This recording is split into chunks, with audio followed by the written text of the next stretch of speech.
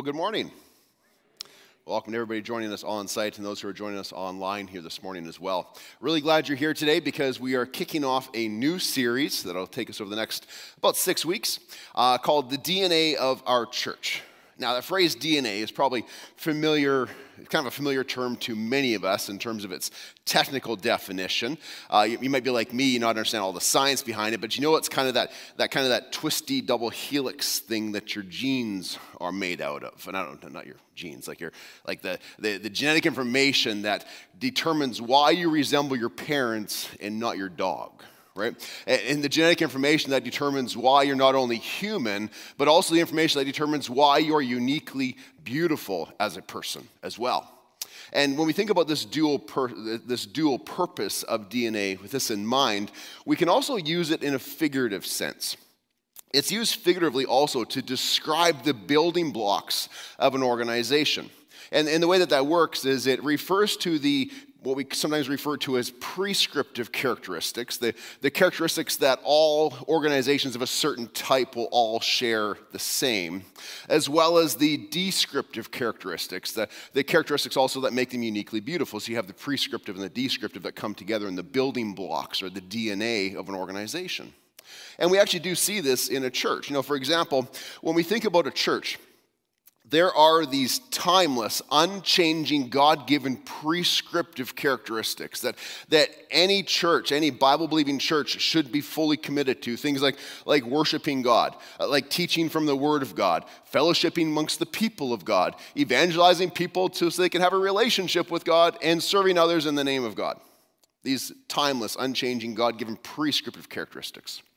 But there's also, and you may be very familiar with this, there's also these descriptive characteristics of how God has uniquely equipped and shaped a body of Christ, a church, to fulfill his mission to make disciples where and when he has planted them. See, now, here at West Meadows, we are fully committed to the prescriptive characteristics. We're fully aware of them and fully committed to the prescriptive characteristics of worship and teaching and fellowship and evangelism and service. But we also value and seek to further understand the unique descriptive characteristics of who our church is as well. And so therefore, when we understand DNA in terms of DNA of our church, we can understand this as the unique values that guide how we will fulfill God's mission in us, among us, and around us. Does that make sense? Perfect. Because here at West Meadows, we have a mission. And the mission is based upon the Great Commission that God has given to all followers of Christ. And the way that we express that here in our context is to say that we are on mission, inviting people to experience new life with Jesus by living out his grace, truth, and love. And over the past number of years, you've probably seen this phrasing on our literature and our website and on banners that we have on the platform and throughout the church. You've seen it recently painted on the walls of the foyer. But along with this, you may also have noticed that there are 6 unique core values that go along with these as well. The core values of countercultural love, of heartfelt hospitality, of encountering Jesus, of vibrant faith, empowering people, and strengthening communities. And recently, over the last year, the board and the staff have examined these values again and thought, you know, in light of the current evolution of the church and culture and the community in which we exist, you know, do these still match? And we've come to a point to say that, yes, that these are still values that we presently have and need to be aspiring towards as we look to fulfill the mission to invite people to experience new life with Jesus Christ. And so over the next 6 weeks, we want to unpack these together. And so that you become more familiar with these 6 values. Also, hopefully, it will lead us to a point of having the ability to create fresh expressions of how these might be lived out, and therefore allow us to be forward-thinking as we vision towards the future on living things out and being successful and fulfilling the mission that God has given us. And so as we begin, let me just start by maybe explaining, like, what are we talking about? What do we mean when we say a value? And I think we're somewhat familiar with that term as well, because all of us have things in our lives that we value. And whatever we value has this powerful influence on us. You see, so values can be understood as these convictions that reveal our priorities and guide our actions. One example is my wedding ring. Every day, every morning I get up and I put my wedding ring on. Periodically throughout the day, I'll check to make sure that it's still there and I haven't lost it. I've done that for almost 28 years now. And is it because I value my ring? Well, I do value my ring, but no, it's more so because I value what it symbolizes. I value my marriage, and I value my wife. And therefore, I do certain things because I value my marriage and I value my wife. Like, for example, on the most basic level, because I value my family and my wife and my marriage, I go home at the end of the day. I don't just sort of wander off like a tomcat and do whatever I want. There's certain things that I will do. And when I get home, I will care for and communicate and participate in the home with my family. And there are certain things because of this value that I will not do. Maybe you also will be somebody who says, I value my faith.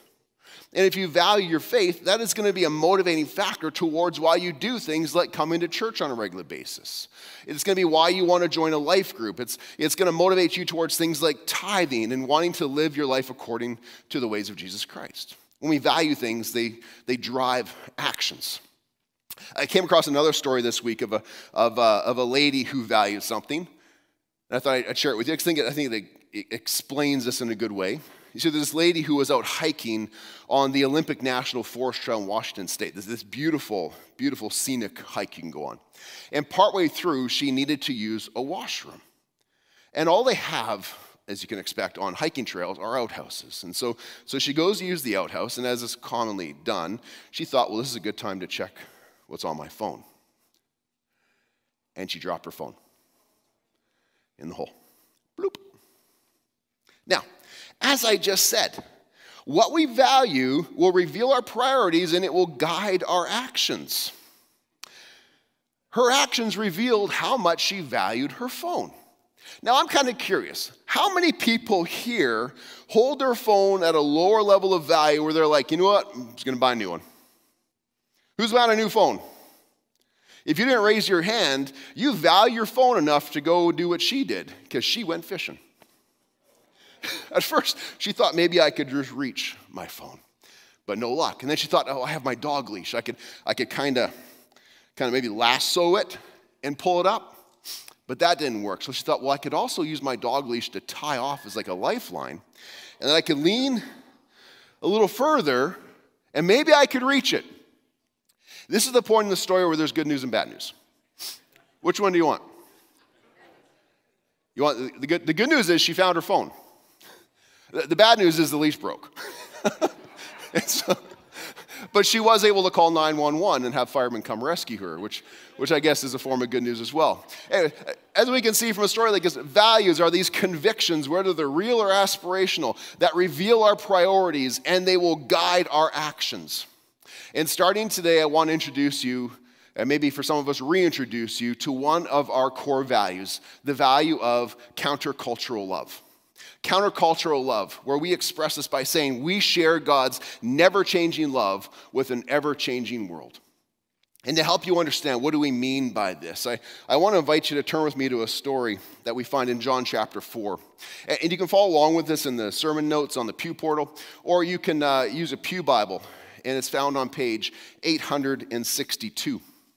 And it's found in John chapter 4, and this takes place during the early time in Jesus' ministry, where he's moving between Judea and Jerusalem a few times, kind of making this loop. And as he's doing so, he's gaining popularity with the people, and he's gaining attention from the religious leaders.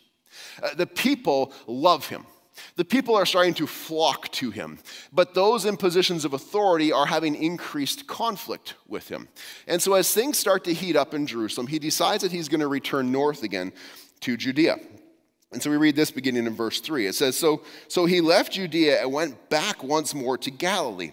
Now he had to go north. He had to go through Samaria to get there. The most direct route, as you can see from the map I have up on the screen, from Jerusalem to Judea is just to head north. It's directly north of Jerusalem. But you had to go through Samaria to get there. And that wasn't the typical route that the Jewish people would often take. You see, what they would typically do is instead of going directly north, which was the obvious quickest route, they would detour east for 25 kilometers, over the Jordan River, then head north, and then 25 kilometers back across the Jordan into Judea, completely bypassing Samaria. Why would they do that? They would do it because there was this long history of tension and disassociation between the Jewish people and the Samaritans. You see, they had a common ancestry. If you did one of those ancestry DNA tests on both of these people groups, you find that they had the same forefathers. They were both from the line of Abraham, Isaac, and Jacob.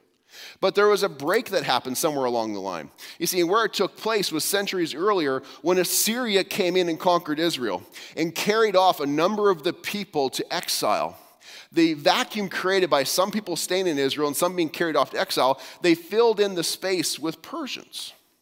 And the remnant of the Israelites that stayed behind in Israel intermarried with the Persians and other foreigners that moved into the area. And this led to a blending of cultures and a blending of traditions and a blending of religions. And that's what the Samaritans became known as. But the Jewish people didn't often refer to them as Samaritans alone. They would use derogatory terms sometimes, like calling them half-breeds. There was this incredible tension between them. But Jesus is not one who's known to follow cultural norms. And so he just heads directly north. He bypasses the detour and just goes directly north. And so one day, as he's going through Samaria, around noon, he comes to the Samaritan town called Sychar.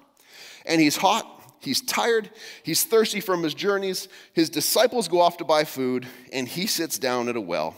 And we read this beginning in verse 7. When a Samaritan woman came to draw water, Jesus said to her, "Will you give me a drink?" You see, his disciples had gone off to town to buy food. And the Samaritan woman said to him, "But you are a Jew and I am a Samaritan woman. How can you ask me for a drink?" For Jews do not associate with Samaritans. To Jesus' first century audience, this is already a shocking story. It would be expected for Jesus to barely acknowledge this woman's existence, yet alone speak to her. They're from two completely different worlds. Two completely different cultures. They are divided by history, they're divided by religion, they're divided by negative attitudes towards each other. And if the Pharisees had seen this, oh man, they're looking for reasons to condemn Jesus, they would have surely condemned him for this encounter. But Jesus was becoming known as one who was countercultural in the way that he viewed people. And so he's not opposed to just heading straight through Samaria and having a conversation with this woman. And he asked her for a drink of water, and she says, "How can you ask me for a drink of water?" But then he flips the question on her in verse 10 when he says this. He says this in verse 10. Jesus answered her, "If you knew the gift of God and who it is that is asking you for a drink of water, you would have asked him, and he would have given you living water." "Sir," the woman said, "you have nothing to draw water with, and the well is deep. Where can you get this living water from? Are you greater than our father Jacob, who gave us this well and drank from it himself, as did also his sons and his livestock?" And Jesus answered her, "Everyone who drinks this water will be thirsty again. But whoever drinks the water I give them will never thirst again. Indeed, the water I give them will become in them like a spring of water welling up to eternal life." The woman said to him, "Sir, give me this water so that I will not have to get thirsty and keep coming here to draw water." Clearly, there's a disconnect taking place in the conversation so far. You see, the woman is still thinking about earthly things. She's thinking about the well water she came to retrieve. But Jesus is trying to introduce her to the heavenly water that she can receive. See, she hears this phrase, living water, and she's still thinking of earthly terms. She's thinking of this cold, crystal clear stream that would flow through the region, but she's thinking that, what are you talking about? There's never been one. That's why there's a well. If there was a stream, we wouldn't need the well. There's a well because there's no stream. How can you talk about this living water that would flow through the area? But when Jesus is talking about living water, he's talking about something that doesn't eliminate physical thirst, but something that eliminates spiritual thirst, something that leads to eternal life. Now, there's a disconnect here, and this lady, she stumbles on the metaphor that's being used here, but the question still hangs in the air. Will she ask Jesus for a drink of living water? And because Jesus already, and this may not be the entire conversation they had, but we can already see that Jesus is acknowledging her genuinely, that he's showing care for her. And because of that, because others haven't done that, because Jesus is doing that, in a way it actually gains him permission to press a little further into her life, as he does in verse 16.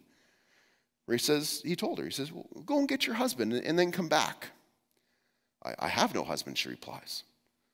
So Jesus said to her, "You're right when you say you have no husband. In fact is that you have had 5 husbands, and the man that you have now is not your husband either. What you have said is quite true."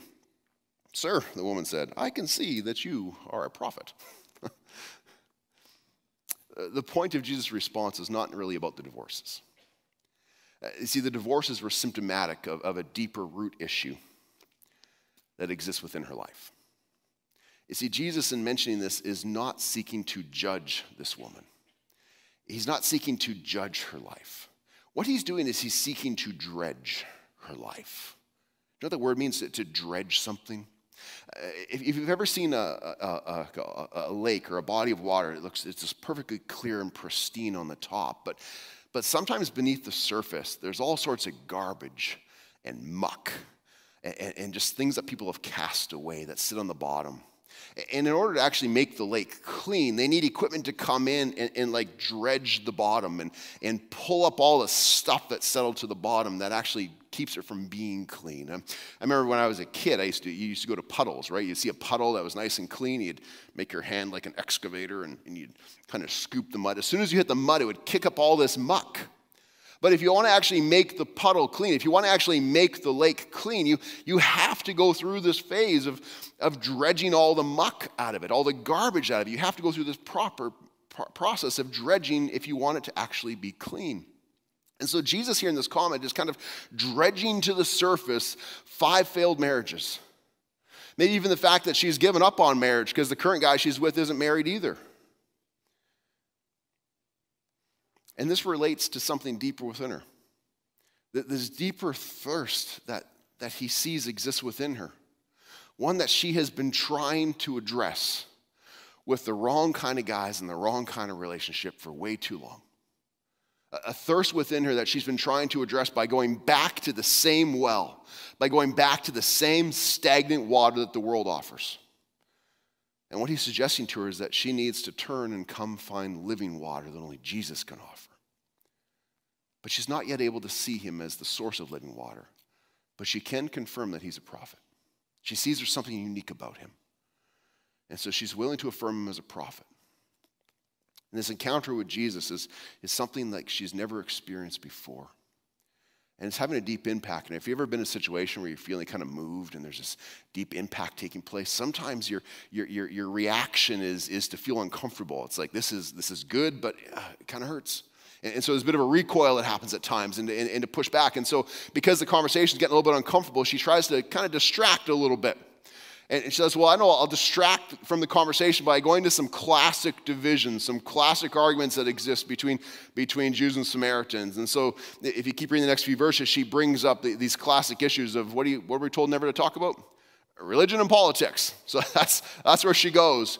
She's like, sir, we have our teachings and you have your teachings. And we say we should worship here and you say you should worship there. And we say we should worship this way and you think you should worship that way. And sir, I don't know if you're a prophet or not, living water or not, we're just too different. There's just too much water between us. There's too much of a divide between our people. This just isn't going to work, hoping for a conversation to be ended. But it's not the end of the conversation, because Jesus doesn't see this woman through the same lenses that the world sees her. You see, Jesus' mission, we read about this in Mark chapter 1. Jesus' mission was to come announce the arrival of the kingdom of God, that the kingdom of God had come near, and to call all people to repent and to believe. And part of being in the kingdom of God is not related to who your grandpa is. It's not about a style of worship that you lean towards. He's come here to reveal that being part of the kingdom of God is that the kingdom of God will reign within people. And as the Spirit reigns within people, it will enable worship in spirit. It'll enable worship in truth. And as Jesus tries to explain all of this to her, she knows that he's speaking of things that she's heard of in the past that she doesn't fully grasp, but she knows that these have messianic aspects to them. And so she says to him, maybe she's even wondering, maybe she's even hoping that he could possibly be this Messiah. And she says in verse 25, I know that the Messiah will come and he'll explain all these things to us. I know he'll come and explain these things to us one day. Then Jesus declared, I, the one speaking with you, I am he. I'm he. And in this moment, her eyes are opened. And this belief begins to set in. And she drops everything. And in verse 28, it says, and then leaving her water jar behind, she just drops everything. The woman went back to town and she said to all of these people, come and see the man who told me everything I ever did. Could this possibly be the Messiah? Bit of an exaggeration, everything she ever did. But boy, you can feel from that question and that statement that there's this hope, it's full of longing, it's full of hope, and it's full of this desire for others to come and see and to come and experience exactly what she has experienced. And that's what happens. If you keep reading in verse 42, continuing all the way down, the whole town comes out to see Jesus. And they see for themselves, they hear for themselves, and they believe for themselves. And they invite Jesus to stay there for a few days. And we learn that many people in that region come to be followers of Christ. What a great demonstration of countercultural love shown towards this woman, but also of the ripple effect that loving one person can have. The ripple effect from one person to change an entire community. See, throughout Jesus' ministry, he was criticized for showing concern and giving dignity to people that were considered outcast by the rest of the world. If they were the sick or the poor or those who were labeled sinners, they're just made outsiders. And that's how the world saw them. But Jesus had love for all of these people. He had love for all of them. His love was never limited by social constraints or by lifestyles or past failures or present burdens. You see, he moved towards these people, and because he loved them, it opened doors through which he could walk to share hope and to share truth with them. To share with them the truth that there is a more fulfilling way to live life in relationship with him now and for all of eternity. See, Jesus' love was unlike anything else that these people had ever experienced in the world before. And that is because it is countercultural in its nature. And just like so many people in our world, in our neighborhoods, and the people we drive by on the roads and walk past in the streets, the people we work with, we go to school with, people we go to sporting events with, just like so many people in our worlds, this Samaritan woman was just going through the normal daily routines of life. And as she walks to the well that day, alone with her own thoughts, I can't help but believe that she could never escape the emptiness that she felt inside. Of just walking and thinking to herself, 5 failed marriages, on my way to number 6, but maybe this guy will be different this time. But just feeling so alone and having nobody else around her, because all the other women went to the well during the morning or in the evening when the sun was low and when it was cooler, but she thinks to herself, no, I go at noon. I go at noon during the blazing sun because I can avoid the shame. I can avoid the glances, and so I go at noon. But today's different, because today when she gets there, there's this man sitting by the well. And as she gets closer, he greets me. And he asks me for a drink of water. And there's something in his words, there's something in his smile and in his eyes that just say to me, dear woman, I see you. And it stirred something in me. And the longer we talked, I felt like him saying to me, dear woman, I know you. And then he started speaking about this living water, and I could feel it like he was saying to something deep within me, dear woman, I love you. I see you. I know you. I love you. Words and sentiments that she had not heard or felt from her culture in a long time.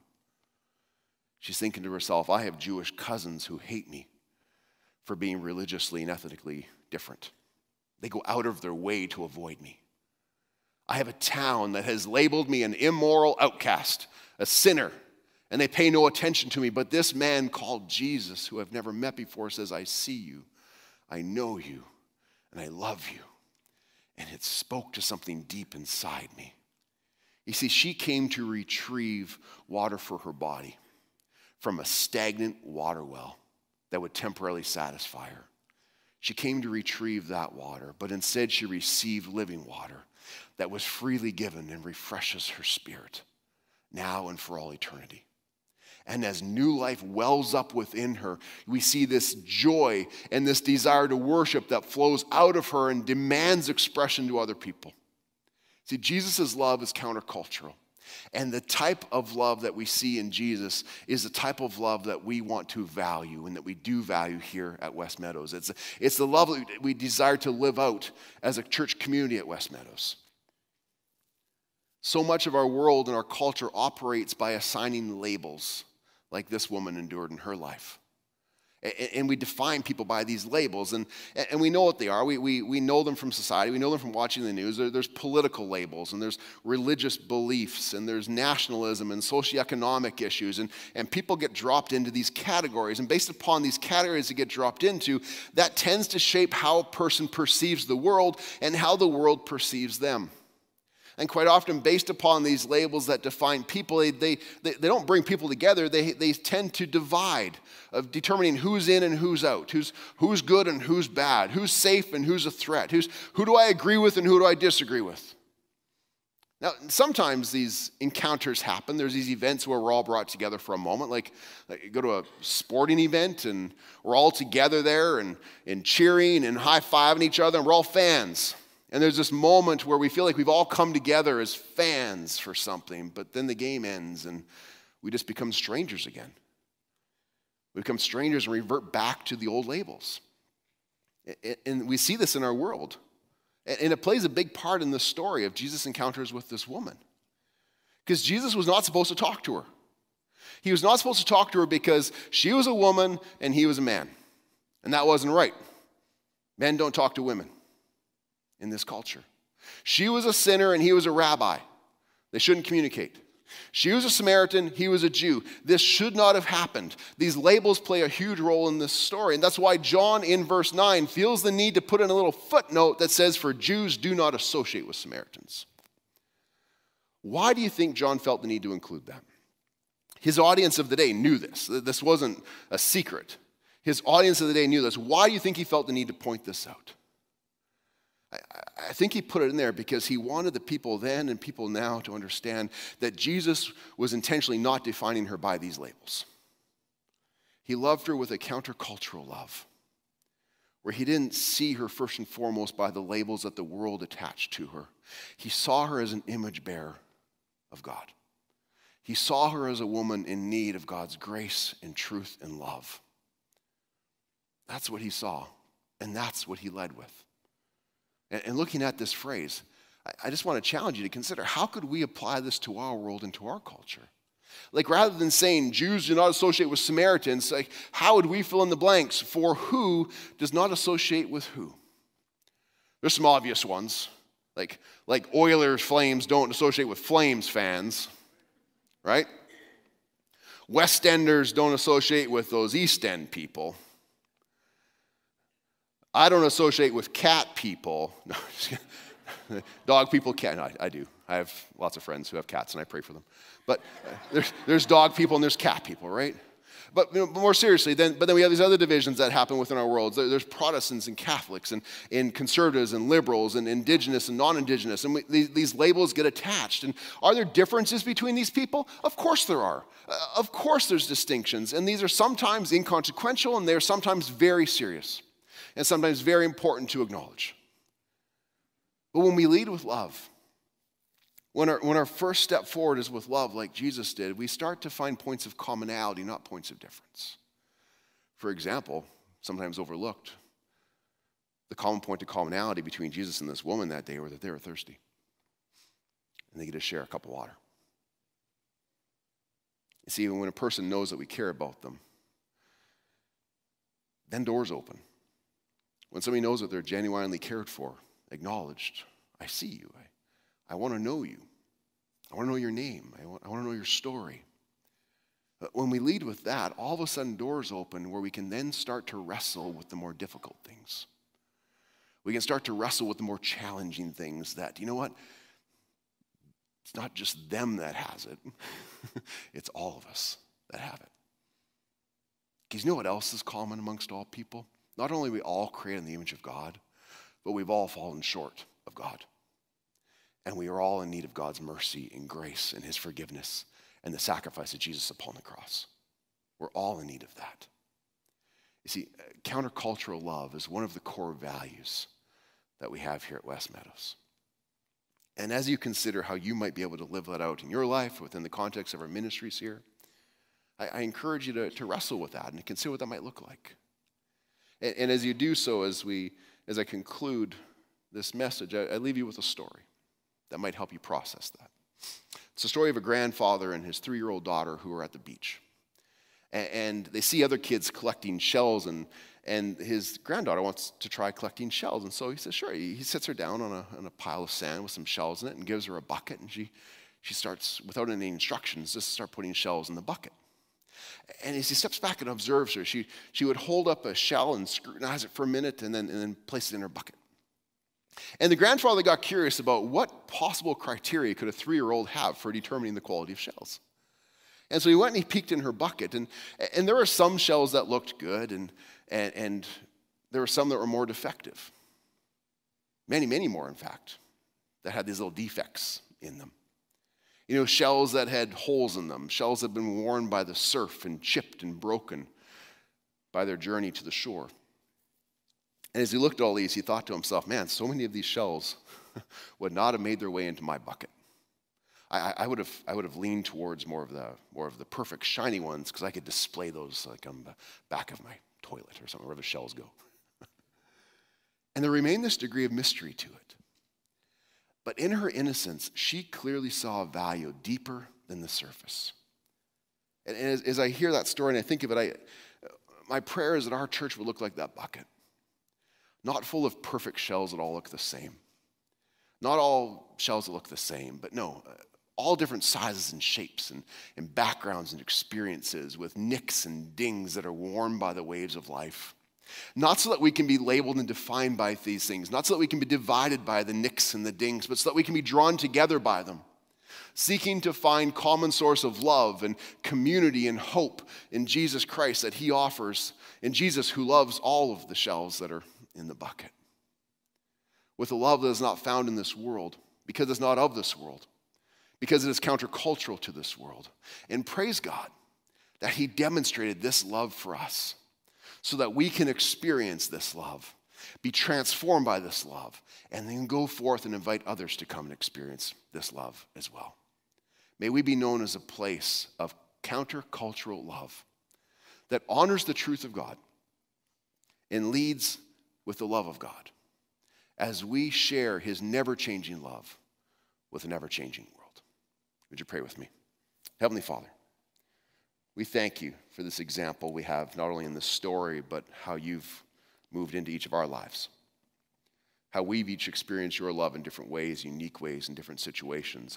How each of us has been nicked and dinged and worn by the waves of life. And yet, Lord, your presence and your love is the constant amidst all of that. And we just say thank you. We praise you.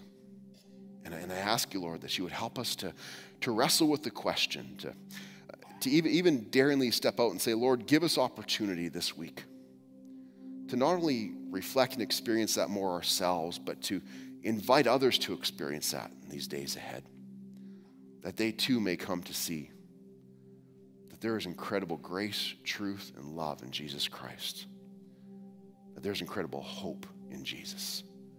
That hope has a name, and that name is Jesus. Amen.